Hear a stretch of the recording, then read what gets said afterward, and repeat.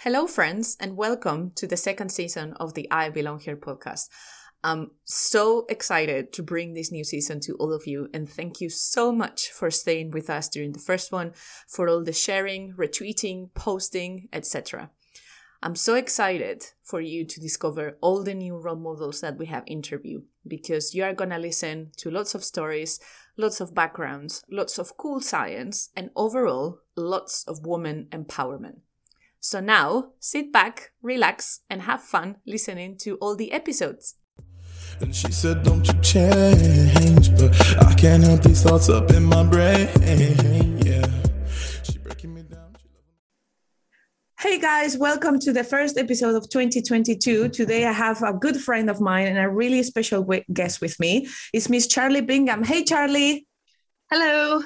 Hello. How are you Thanks today? for having me. I'm great, thank you. I'm really happy to be here finally.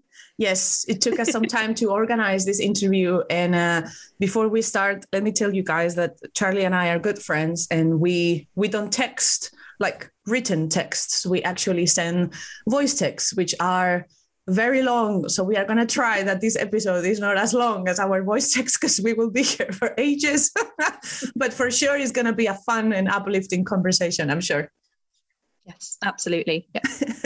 So before I start to ask you a lot of questions that I have about your trajectory and your vision about many different things in science, I want the audience to know a bit more about you so we can start this brilliant conversation that I'm sure is going to be.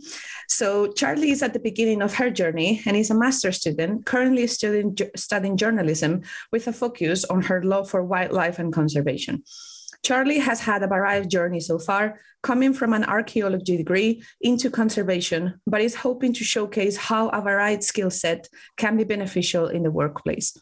Charlie is passionate about empowering women and parents in STEM. As a single mother to two boys, she has seen firsthand the struggles of being a woman and a parent in academia and now in the workplace. Charlie's goal is to become a wildlife broadcaster and an author, and hopes to inspire others in a similar position to reach for their dreams. So this is very encouraging. And when I read your bio, the first thing that it came to my mind was motivation and passion. And I'm really interested about both your actual trajectory and the future of your career, because it seems that it's very much related to communication, right? And if I can say that about myself, as a communicator myself, I'm very interested as well about this perspective. So would you care to tell us a bit more about what's this thing that you are doing now with journalism, and what's this all about? What's it all about? The big question. I think how I'm trying to frame things is I've done an archaeology degree. I've experienced sort of life from being inside that sort of scientific community. But my strengths, my skills, my passions lie within writing. They lie within talking to people. I used to be a musical theatre student, so standing up and talking to people isn't an issue for me. In fact, I thrive on it. So I think I want to take the sort of the experience from within the scientific community and sort of make it accessible. Make all this research accessible, because there's some amazing stuff going on in archaeology, in conservation, in sort of all walks of life is going on, and we're not I don't feel like it's all being communicated. And I think you need people to sort of bridge that gap between the public and the research, because some researchers maybe don't feel quite as confident going out there and talking about their research, going on podcasts, going on TV, talking about things. So I think we need people to bridge that gap and to make it, translate it from the scientific paper to the wider audience and make it accessible to the general public. Well, I think it's quite, like a very pertinent trajectory to have in science, right? Because sometimes, I'm a practical scientist. I'm always in the lab, I work in academia, and I feel that sometimes we do these very cool things and science is so inaccessible to absolutely everyone. And sometimes I feel that not only as academics, I'm not going to just put academia in one bag, if that makes sense. Like scientists, we don't get taught how to communicate.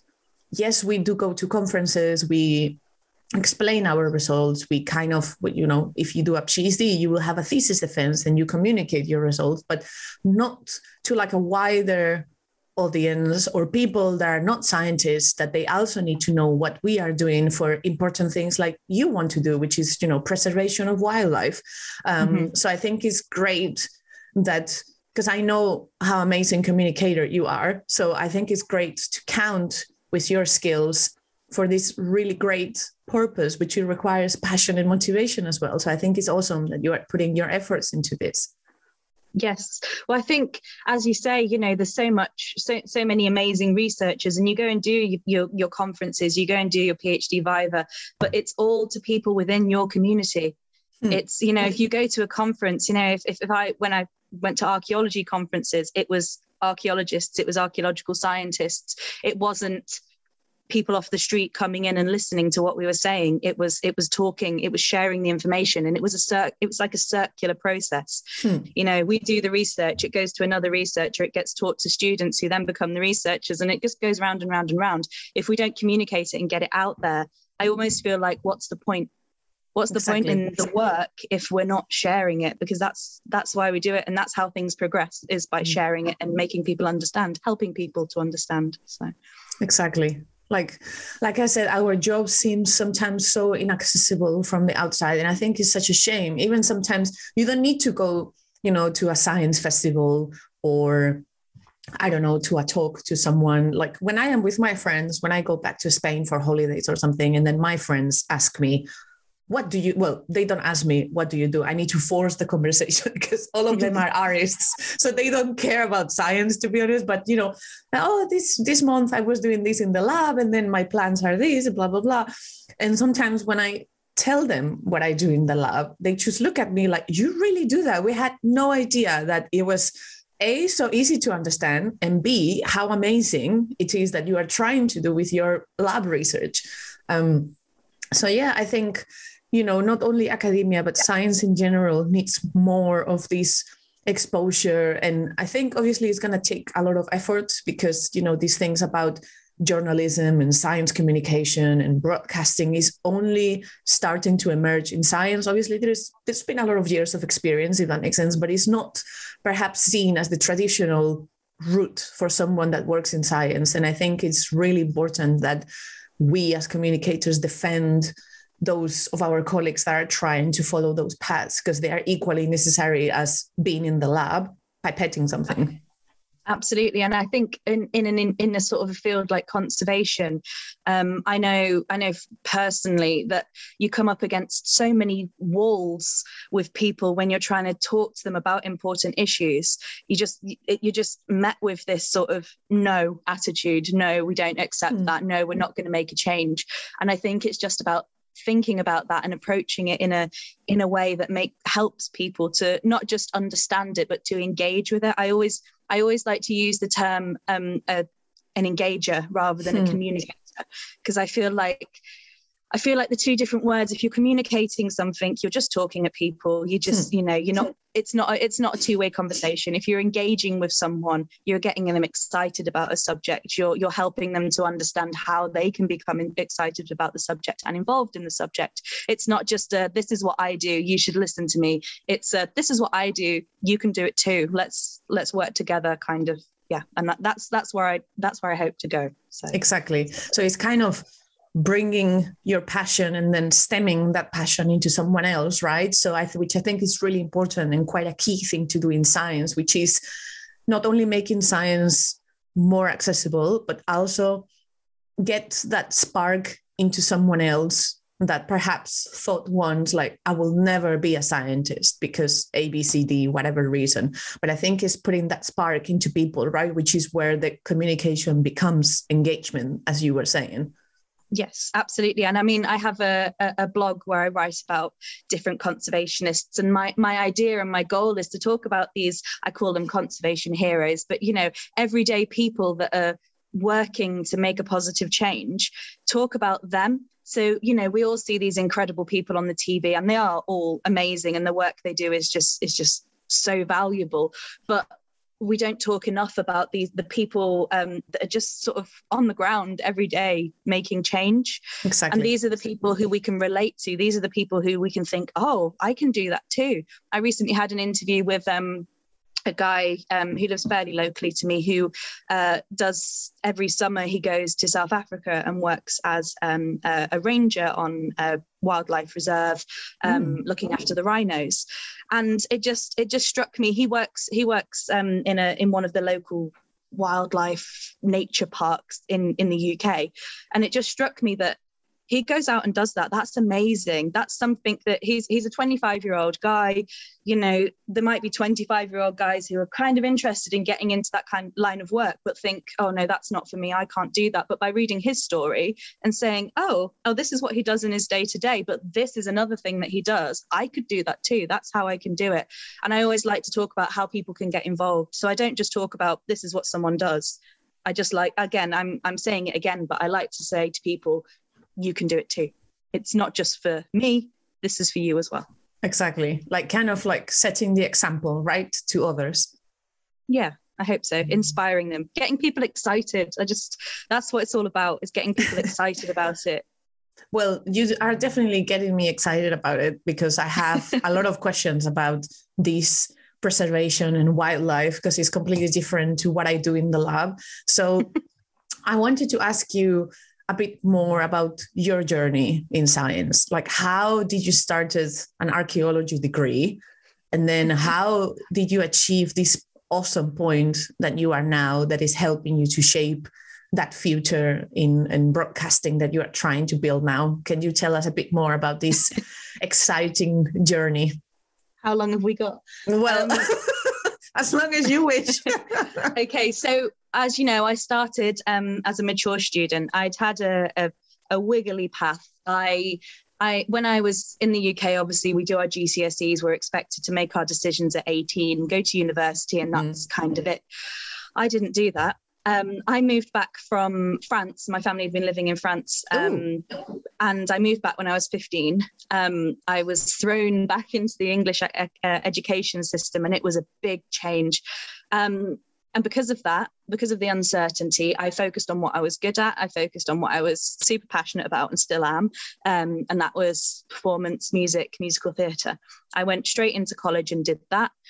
But it's a really hard industry, you know, that kind of thing. It's really difficult to get into. I perhaps didn't have the confidence that I do now at 18. I think we all, you know, we all relate to that. Yes. And I actually fell into dental nursing. I needed a job. Oh. Yeah, I know. So I fell into dental nursing, and then I, as you know, I'm a mother to two. I got pregnant quite young with my first child, and then with my second child. And while I was sort of on maternity leave with my second child, I was really thinking, okay, I need to do something now. This is it now. I was what, 24-ish, and that's young. I thought, it is, yeah. And I thought, do you know what? I need to do something for me. I'd spent a couple of years obviously being a mum, and that's amazing, but there was something missing still. I needed to do something for me. I'd always had an interest in sort of history and archaeology. My parents, you know, when we used to go on holiday, we didn't go to tourist destinations. We were traveling to places and seeing the real cultures and historical locations, and that's what we'd always done.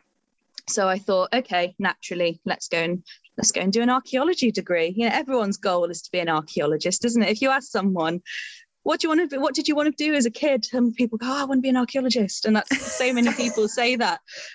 So I thought, you know what, I'm going to go and do it.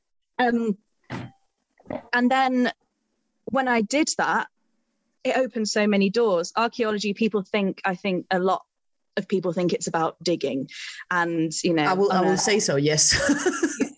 I think a lot of people think that, hang on, there's a bloke at the door, can we pause? I think a lot of people think archaeology is about digging, unearthing amazing artifacts, and part of it is. But this is kind of where I went into an archaeology degree. But I quickly learned that there's so many different sides to it, and I eventually delved into human evolution. I took a really deep dive into that and found that it was absolutely incredible. It piqued my interest, and that is how I got into great apes. Okay. I'd always loved sort of wildlife and nature, but I developed this huge interest in great apes. I had an opportunity as part of a scholarship during my degree to go and work with Gilly Forrester down in Birkbeck University. We did some work with gorillas in Portland Wildlife Park, and that was just...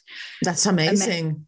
It was amazing. Yeah, such a great experience. And then here we go. Here's where I sound weird. One day I was watching, as you know, your male ambassador for the podcast, Ben Garrett. Yes. I was watching him on the BBC on his program, Baby Chimp Rescue. And I thought, you know what? Yeah, I want to work with him. He's pretty amazing. Work with him. And I said to my mum, I'm going to message him on Twitter. And she said, no, you're not. Ben knows this. Ben knows all of this. Okay, it's good to know that he knows this if he hears this. She said, no, you're not. Don't be ridiculous. And I said, you know what? All he can do is ignore me, isn't it? That's all he can. And he didn't. He didn't ignore me. Oh, that's great. And somehow we developed a sort of, a professional relationship. We've now worked together at the Norwich Science Festival. He's taken me under his wing. He's a fantastic mentor. And through him, that has opened up so many doors, so many opportunities. I've met so many great people. And it's also given me the confidence to do what I'm doing now and That's to so good. Sort of open myself up. And I think if I hadn't taken that chance of messaging this person on Twitter that didn't have a clue who I was, and if he hadn't taken a chance on me, then I wouldn't be here talking to you right now, because I wouldn't have met you either. Exactly. So, that's what mentorship is about, Ben. Right? Thanks, Ben. To be honest, I felt the same when I DM'd him to be one of the male ambassadors of my podcast. I was like, you know what? He's never going to reply, but if I don't ask, I will never know. And he replies straight away. I was like, oh my goodness. So I feel you. Thank you, Ben, for trusting us. And sorry for the unsolicited DMs. Yes. So after I contacted Ben and all the whirlwind started, that leads us to where we are now. I'm obviously doing a master's in journalism. I'm sort of starting up a podcast. I'm just in the process of working out the technology for that, running alongside my blog. And yeah, I just hope to build on that. That's what I want to do. I want to build on that. I want to write. I want to talk to people. I want to communicate conservation and engage people. That's my goal. That's so amazing. And it's quite a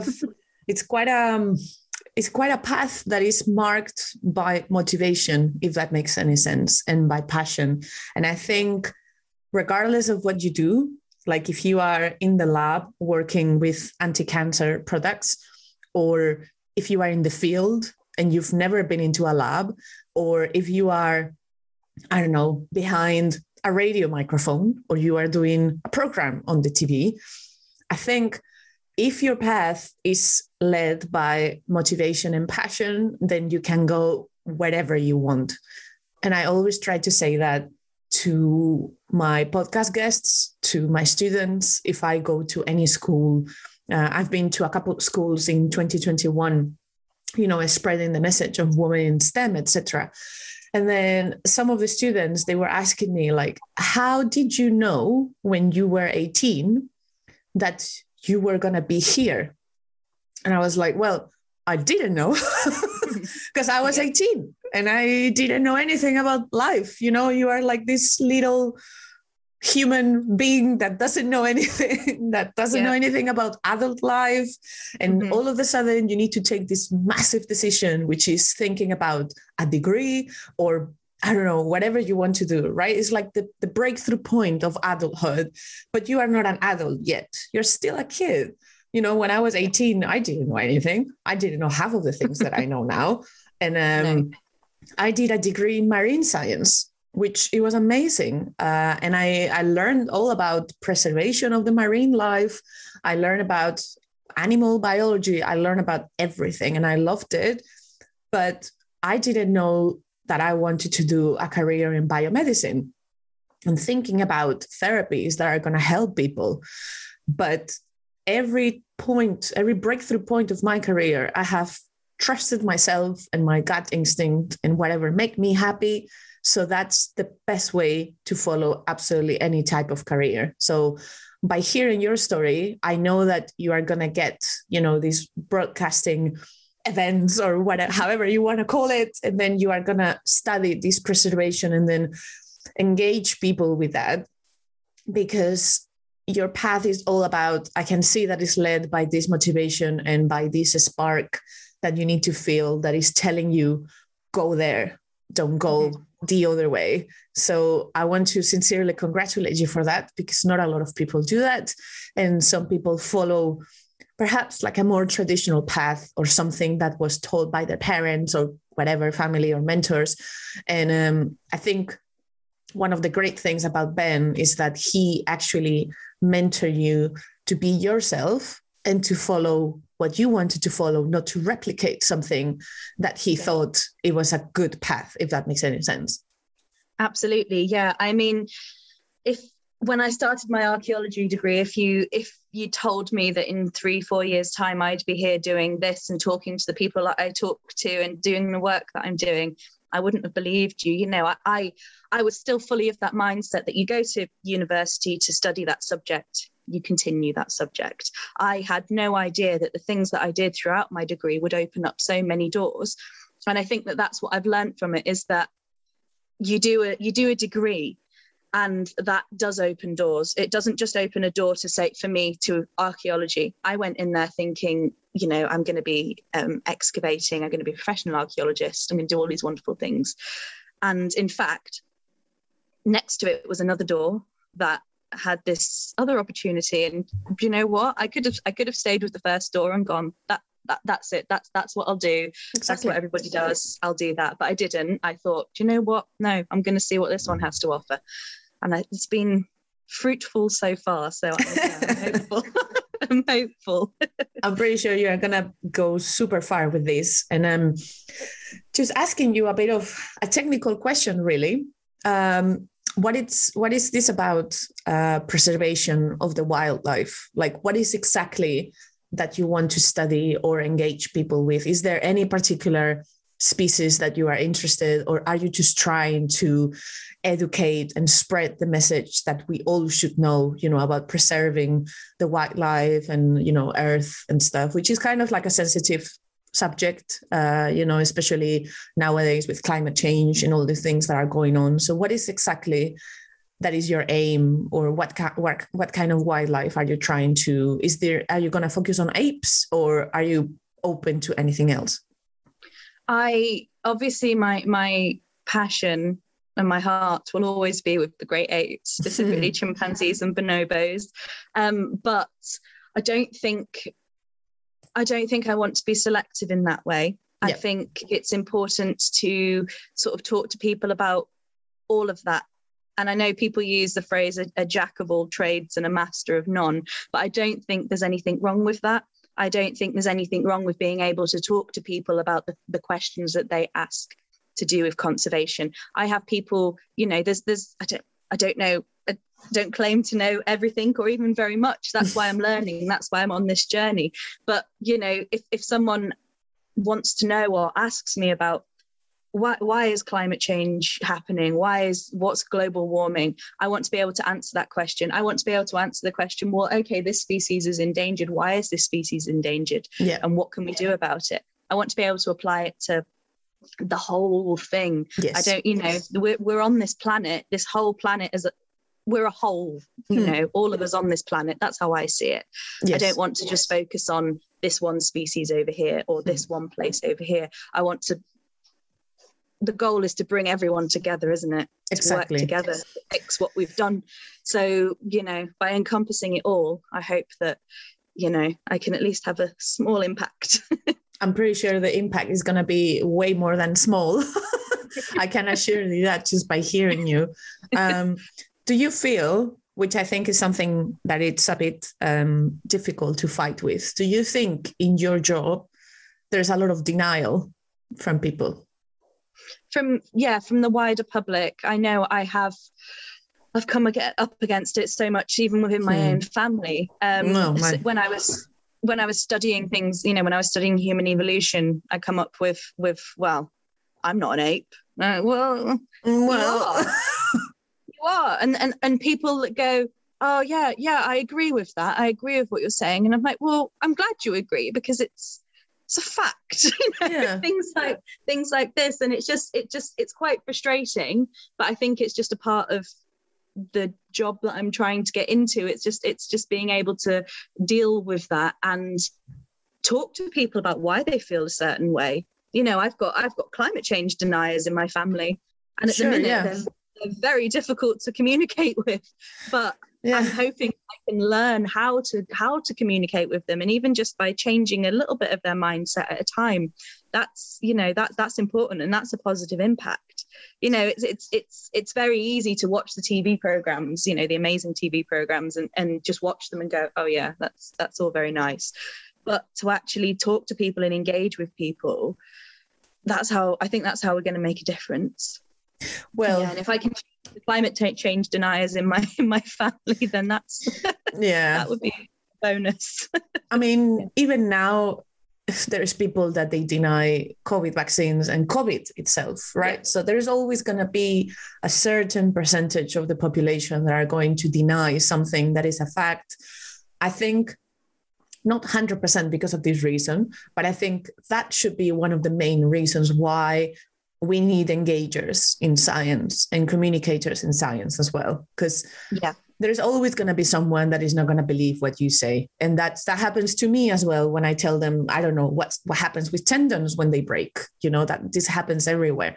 But with more sensitive topics like, I don't know, COVID or climate change or apes and evolution, there's always going to be that percentage of people that deny what you're saying. But in part because of that reason, I think it's so important that we communicate that, because that denial message sometimes, unfortunately, I feel that spreads extremely quickly. It does. Misinformation.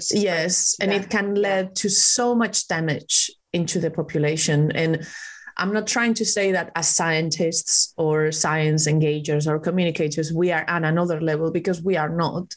We are part of the same whole, like you were saying. Mm-hmm. But I think it's also part of our duty as science communicators and engagers to actually, spread that word, like, this is real. This is what is happening. Climate change is happening because you see this change in seasons. You see these species that are disappearing, and these are the facts. And this is what we can do as a whole and as a community to fight against that. Absolutely. And I think a lot of it with sort of climate change denying and with the biodiversity crisis, I think a lot of it is an act of rebellion and an act of refusal to accept responsibility. I think if you accept that these things are happening, then people have to accept that they have to make changes. Exactly. And that's difficult for humans. We do have that. Especially here in this country, we have an easy life, if you like. We've got the technology, we've got heating, we've got food. It's easy for us, and it's hard. It is hard for all of us, even people working within the field. It's hard to accept that we need to make these changes. Yeah. But I think by denying it and refusing to accept it, that makes it easier to not have to make those changes. Exactly. And it's just communicating that just by making small changes, you don't have to dramatically change your life. No. But you just have to be aware and conscious. Exactly. And even small changes can make a big impact together. Yes. So related to this, obviously, barrier that you have in your job when you are trying to engage about these particular subjects, I'm going to ask you quite another sensitive question, which is, besides of this barrier, that you have people that they are going to, even in your family, that they are going to deny A, B, C, and D. Do you feel that this gets aggravated because you are a female communicating? Have you ever felt that this is a, like a prejudgment when they just see you, I don't know if this makes sense. Yeah, no, it does. It does. Of course it does. Yeah. I think it's very easy to be tarnished because we are female, and it's very easy. I'm trying to word this. It's very easy to be branded with the hysteria and the hysterical. Yeah, no, I remember seeing a thing about reasons why Victorian women were locked up, and hysteria and being hysterical and passionate about a subject was one of those reasons. And I think it's very easy to be overlooked because you're deemed to be screaming and shouting about something, when in fact we're not screaming and shouting about anything. We're trying to talk to you, and that's it. And if you come up against somebody who thinks that they know better, then they are going to shut you down, and they are going to say, oh, silly you, and I think it's just about being confident enough and strong enough to just stand against that and say, well, no, I'm not being hysterical. If being hysterical is about being passionate about something and about wanting to create a change, then yeah, sure, I am hysterical. But, if that's your definition of hysterical, then yeah, sure, I'll take it. But if that's what it takes, then I'm going to carry on. So. Yes. Well, it's great that you say that, and it's very inspirational that you say that, especially to all of our female audience. But I think it's funny as well in a way, because not everyone has that confidence inside as a female to say, like to be subject of gaslighting, if that makes sense. Like, am I really, maybe, because I think as females, sometimes we have this thing inside, to say, apologize first and then go on with what you were trying to say. And I do this many, many times. Sometimes I apologize for things that I have not even done.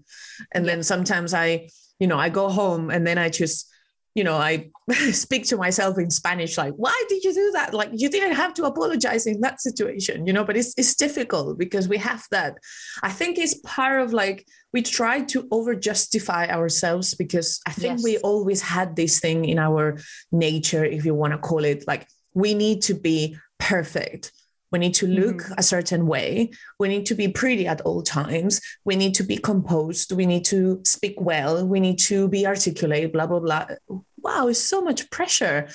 Yeah. It's so much pressure to be inside this box of what society thinks it is being a woman. Like what it is that, what's that question? What it is being a woman. Like, you can be a woman in any shape or form that you want.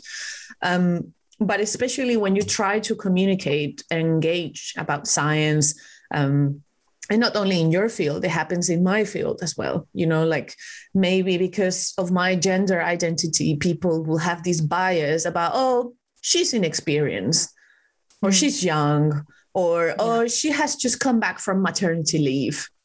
And then I think sometimes it's difficult to find that mindset not gaslight you. And I think it's very important to put that out, even if it seems a bit discouraging. Yeah. But, that sentence that you say about, no, I'm not hysterical. I'm just going to follow what I'm saying. I think it's so important to showcase and to put out there. Well, I think it's very easy, and I always think, on the surface, I always think, oh no, I've not come up against anything like that. It's all fine. But then when I think about it, and I think back to individual instances, I've been told to be selective about when I stand up for myself in the past, because I might get in trouble or I might upset people. Be selective about when you stand up for yourself, and I think, no, actually, no, I'm not going to be selective about when I stand up for myself, because this is, I'm supporting myself, and that's important here. I've applied for jobs and things within sort of academia, and I've had an email back to say, are you sure you can commit to this with your children? And that's not something that I should be receiving. That's something for me. That's a decision for me to make. Exactly. That's not a decision for someone sitting slightly higher up on the chain to say, can you commit to this with your children? If I've applied for something, I've thought about that and I've decided that, yes, I can make this work despite having 2 children. So I think we need to be allowed to take responsibility for our own decisions. And I feel like that's something that we come up against. And we forget that and we take it for granted. But as I said, if I apply for something, I've thought about it. I'm not just going for this and then afterwards I'm going to think, oh, how am I going to do this with the kids? I've thought about it. Otherwise, I wouldn't have put the effort into applying for something. So I think we need to be allowed and we need to be afforded that sort of respect that we, and people think, oh, yeah, no, she must have thought about it. Don't come back at me and question that, because I've already questioned myself. I do enough of that. We always talk about imposter syndrome. I do enough questioning of myself. I don't need someone slightly higher up the chain doing that for me.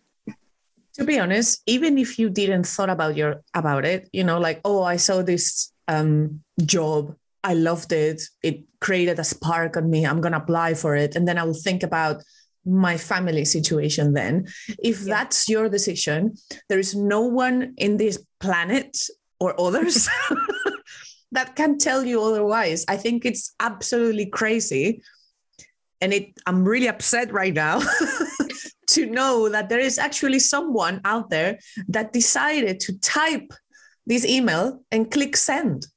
Mm-hmm. I think it's absolutely outrageous. If I was about to read this email, I will probably have replied in a very non-professional way, which I will not care about because I'm never ever gonna work with this person. Because if you decide to send that to me, that means that you are not the good input for me. Like, who are you to tell what I'm going to do with my children or with anything about my personal life? That's for me to decide. It's like when I've heard many, many times, like I have friends from my master's and from my job environment that they got pregnant. And the first thing that I said was like, wow, congratulations, you're going to have a baby. It's going to be so cute. I'm so excited, blah, blah, blah. But then others were telling them, how are you going to do this? What's going to happen with your papers? What's going to happen with your position? What's going to happen with your impact factor or your whatever it's called? Well, maybe I don't care about that right now. Maybe I'm someone else aside my scientific trajectory. I can do as much things as I want when I'm on maternity leave or when I am recovering from giving birth. I'm still the same person. I'm still the same scientist. But, it's this awful prejudgment. And I think you said a very nice word, which is respect. Mm-hmm. I think with female, sometimes, I'm getting too passionate about this, but I just can't avoid it. Stop apologizing for your passion. Oh, that's true. I shouldn't, especially with you and with this podcast, I shouldn't. But, I feel that with females, there is this kind of, they take you for granted and they take this respect for granted. Oh, it doesn't matter if I say this to her. Who's going to bother? Well, I am for starters, right? Absolutely. And I think that if you have children, that's what people see. They forget that.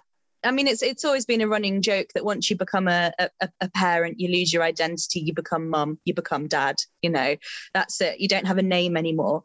But I think it's important to remember that you do have a name, you do have a personality, you do have goals. And that's what I'm trying to push is that, just because we have children doesn't mean that we suddenly stop having our own goals and our own ability and our own personality, because my children are separate humans to me. I am not my children and they are not me.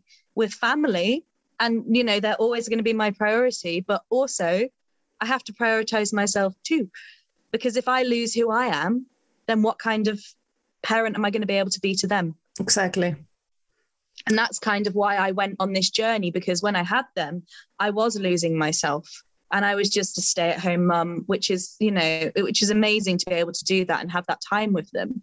But for me, I was losing who I was. And I've got so many friends in a similar position that have been sort of stay-at-home mums, and there's been just something missing. There's been, the lack of learning and, just missing that time for you, because you are still a person when you're in right. Yeah.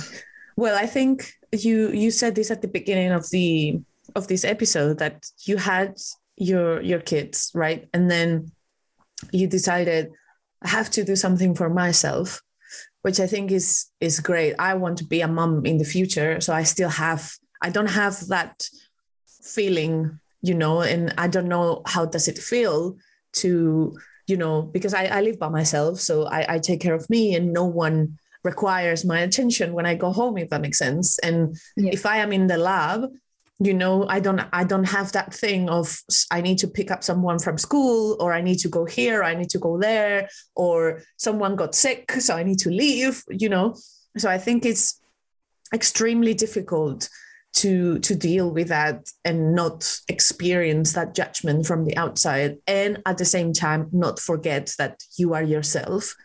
Yeah. So I had some motherhood discussions over this season in the podcast, and then every single mother that I was going through these themes with these topics with them, I was like, so how do you do it? Like, sometimes it's difficult for me to keep up with the day, with all my tasks, and then go home and be by myself and relax. So how do you do that with 1, 2, 3 kids? I just don't get it. And then they are all like, I just do it. It's just part of my day. I just go with it. Mm-hmm. And I think it's absolutely astonishing that it's just, it's part of your life, but at the same time, you are you in your job, you have your goals, you have your aspirations, and then you have this 1, 2, 3, whatever number of kids you have at home. And I think it's fantastic. And I think that's another proof to the world that don't misjudge me because I have kids, or because I decide not to have kids, because then there is also the other side of the judgment about, oh, you are a female, you are a certain age and you don't have kids. What's wrong with you? Well, but then if I have it, you're going to judge me again. So when can I win? No, that's exactly it, isn't it? And I know I've got more friends sort of who are studying and in academia and in industry and stuff, and they've got children. And every single one of us, we get together and we have, my 2 closest friends have got children, and we've been through the same degree. We were on the same degree together. And still now we're all at sort of master's, PhD, or past that kind of level. So, some of them have gone into the working world, and every single one of us are coming up against the same issues. And it's the same for all of us, no matter where we are. It's the same problems. I mean, I've got friends who are struggling to attend their lectures because of the timings, because of their children. And it's kind of presented as well, you decided to do the degree. That's the time, deal with it. And that's not good enough. That's not good enough at all. It's academia, the working world. It needs to be accessible to everybody. We're not in the 1950s anymore, where a woman would stop working if they had children, or if they got married, or if they had children. We're not there anymore. Well, I would like to think we're way past that, but there's some times where I think, no, we're not at all. And it's always a worry. I always feel guilty if I have to cancel something, if I have to cancel a meeting because I have to pick one of my kids up from school because they're sick. I feel guilty. I feel like I'm letting people down. I shouldn't have to feel like that. That shouldn't be the case at all. It should be a case of, right, these are my responsibilities. This is part of me. This is how it is. Exactly. So how will you put this kind of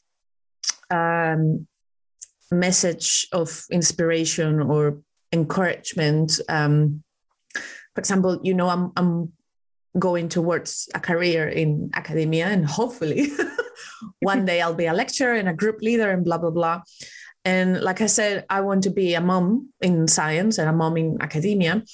But so far, I have prioritized my career for many, many years because that's what I needed. And that's what I prioritized because that was my choice, right? So the same way that perhaps people will judge you because, oh, you have kids, how are you going to do this, blah, blah. I have encountered people judging me like, but is it really that worth that you didn't prioritize having children when you were younger? I mean, I'm not that old, okay? Let's just leave this clear right now. I'm not that old, okay? But sometimes you encounter this judgment, like from people like, oh, I can see why you prioritize your career, but now aren't you a bit older to have children? And if you are gonna wait for 3 or 4 more years, how are you gonna do that? So seeing how good you deal with motherhood and with expectations, because I can see you are quite a strong person and you have like the courage to don't take any BS from anyone. So how will you encourage people like me that are thinking about including motherhood into their science, whatever the trajectory is, and they feel, oh, I'm going to be judged by this, my career is going to be stopped, etc.? I think for me, obviously, I know I come across as a strong and confident person, but I think it's important to know that underneath most strong and confident people, there's always that niggling doubt. Yes. And as I said, the imposter syndrome, we know about that. Yeah, we know about them.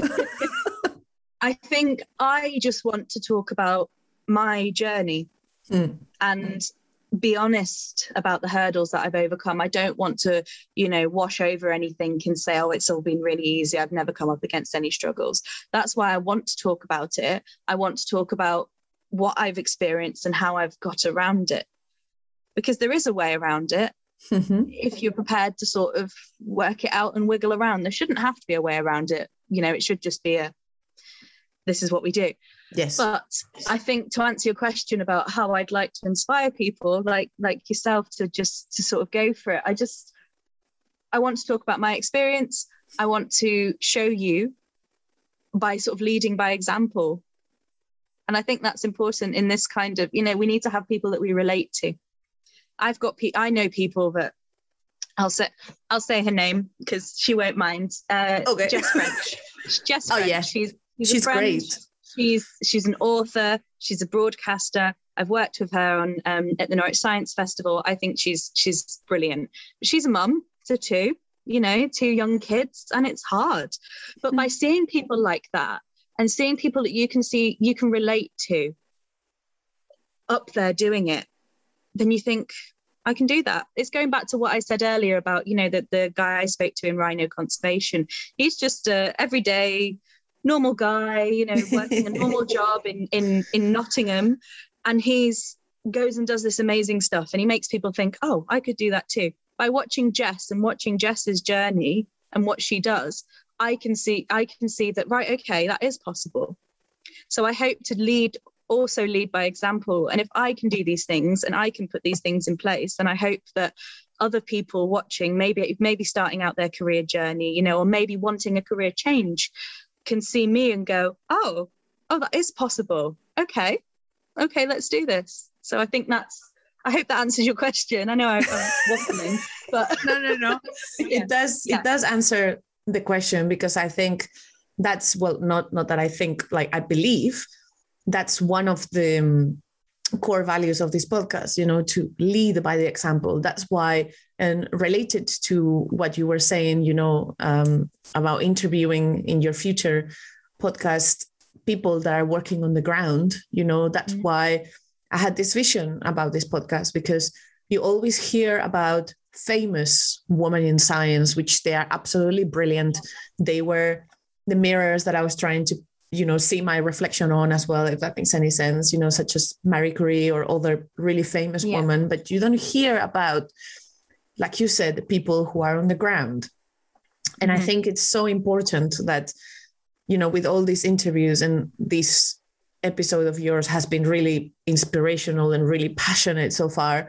And that's why we can be hours chatting, because I think it's really easy for us, to communicate and to discuss these things and exchange opinions. And that's what I wanted to do with this episode as well, to show an example of how it's done.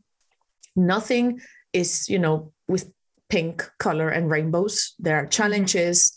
There are people that are always going to go against you, people that are going to deny what you do, people that are going to have this bias, and they will choose not to believe you just because of how you look, where you come from, or where's your gender identity. But the important thing is to keep that spark that you feel when doing something that makes you happy, and just keep going and showing to the world, your students, your audience, whoever you are talking to, that it's possible. And that's how the world can be a better place with whatever your job is, if that makes sense. Yeah, no, absolutely. I think it's just, I say it all the time, it's about opening doors and creating opportunity, you know. And as you say, it's not all rainbows, it's not all unicorns and butterflies. It's hard work. It really is hard work. But we can get there, and we will get there. Yes. I fully believe we will. It is. And, you know, science, I love science. I've been, I think, already like 9 years working in science. Obviously, I mean, working in labs. I'm not counting the time that I was studying degree, masters, etc., etc. And it's just, I love my job so much, but at the same time, it's so hard. It's exhausting. It takes a lot of time. It takes a lot of patience, diligence, and courage as well to, you know, to get rejections, get, you know, judgment. In my case, papers rejected, grants rejected, jobs, applications that are not even replied to. And it takes a lot of courage and diligence to keep going. But science is so beautiful, and it has so many possibilities and so many roads and detours that you can take, that I think it's so important that each of us are happy and just willing to exemplify what we do. And I think that's how we will get there, by also grasping next generations into this, despite of not having unicorns all around us, which I would love to have a unicorn around me, but you know. Absolutely. I think a lot of it as well, like I've said, is just having someone that you can relate to. And if, you know, kids still think of, you know, on Dress Like a Scientist Day in school, they all go in a lab coat with wild hair. Oh, yes. And, you know, goggles on. It's still that very strong image of what a scientist is. And I think that's why I think this podcast is so brilliant, because it's showcasing real people, and it's making people think, oh yeah, she's a bit like me. I can do that. It's having someone, you know, it's having someone on the TV that you think, oh, they're there and they're in a similar position to me. Okay, yeah, this could be possible. You know, we've always had this image thrown at us of what a scientist is, but the truth is that science is for everybody. It's not just sort of one shoe fits all. It's for everyone, and it should global. Be. And exactly. Yeah. So absolutely. If I am grasping all these elements and all this wisdom that you have just imparted today to us, yes, the word is wisdom. Okay. Let's just think about one scenario. Okay. And this will be my last question for today, for this episode. Then we'll probably are going to keep chatting. If not by voice text, it will be now. But, you know, you have the next generation of female scientists in front of you. We want to inspire them for women empowerment, women incorporation, and retention in science. I think retention of women in science is as important as incorporation. What will you tell them to encourage them for a career in science, however that career might look like? I think I would say to them, you're young right now, but that's okay. Use that youth and use the time that you have to explore your possibilities. It's not a linear path, as I've shown. It doesn't have to be a linear path. You don't have to start your career at 18. You don't have to know what you want to do at 18. You've got youth on your side. You've got time on your side. There is a whole world out there to explore. If you go for the first thing that you see, how do you know that something over there isn't better? I think it's about putting yourself out there, creating opportunities for yourself, not waiting for the opportunities, creating opportunities, having the confidence to go out there.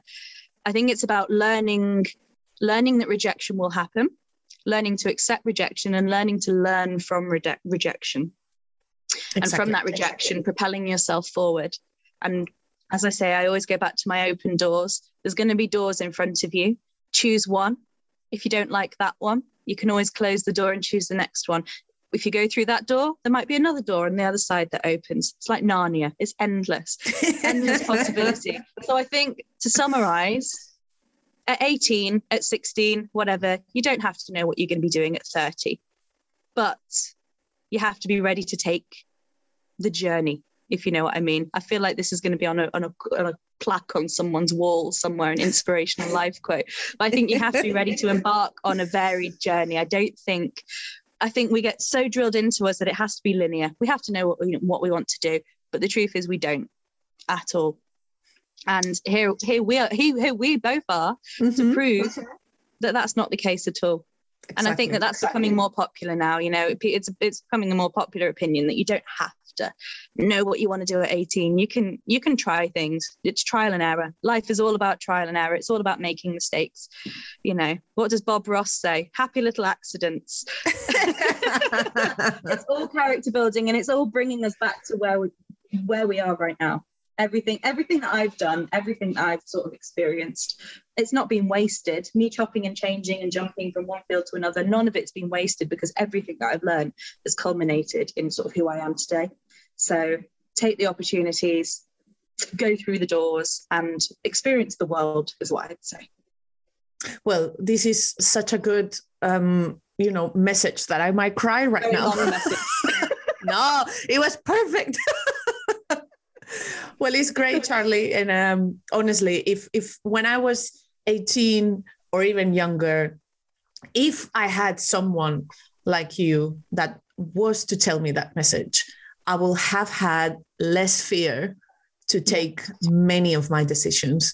So I think that's why it's so important. And that's why I always finish the podcasts with this question, because when I was younger, I didn't have anyone, not even in my family, because none of my family members are scientists. And I didn't have anyone around me that was a scientist and was to tell me, hey, I did that. And then I changed to that. And then I chose that. And then whatever. So it's so important, even if it's just, a voice in your headphones, to have someone that tells you this encouragement is so important. So thank you so much for this wisdom now and throughout the whole episode, because this is probably one of my favorite episodes so far in the podcast. I know it was going to be so inspirational and full of energy and passion, because that's how you are, even if sometimes on the inside we don't feel that way. But the important thing is in those moments where you need to engage or give an advice or something, that's where you find your strength. So I'm extremely happy to have you here as part of this family. I mean, you were part of this family from a long time ago, but now it's like your voice is actually here. Yes.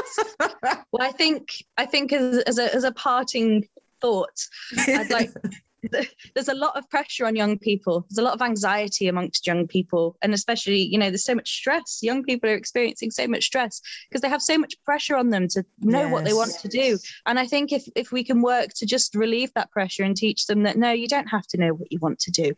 And there's people who are 60 and still don't know what they want to do with their life, but they're just experiencing life.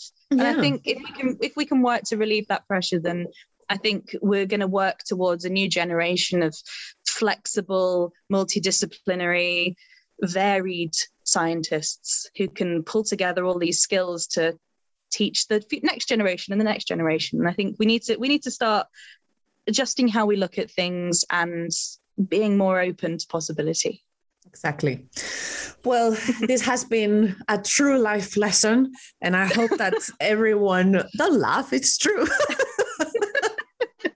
I just hope that everyone that is listening to this episode feels as inspired and as uplifted as I feel right now.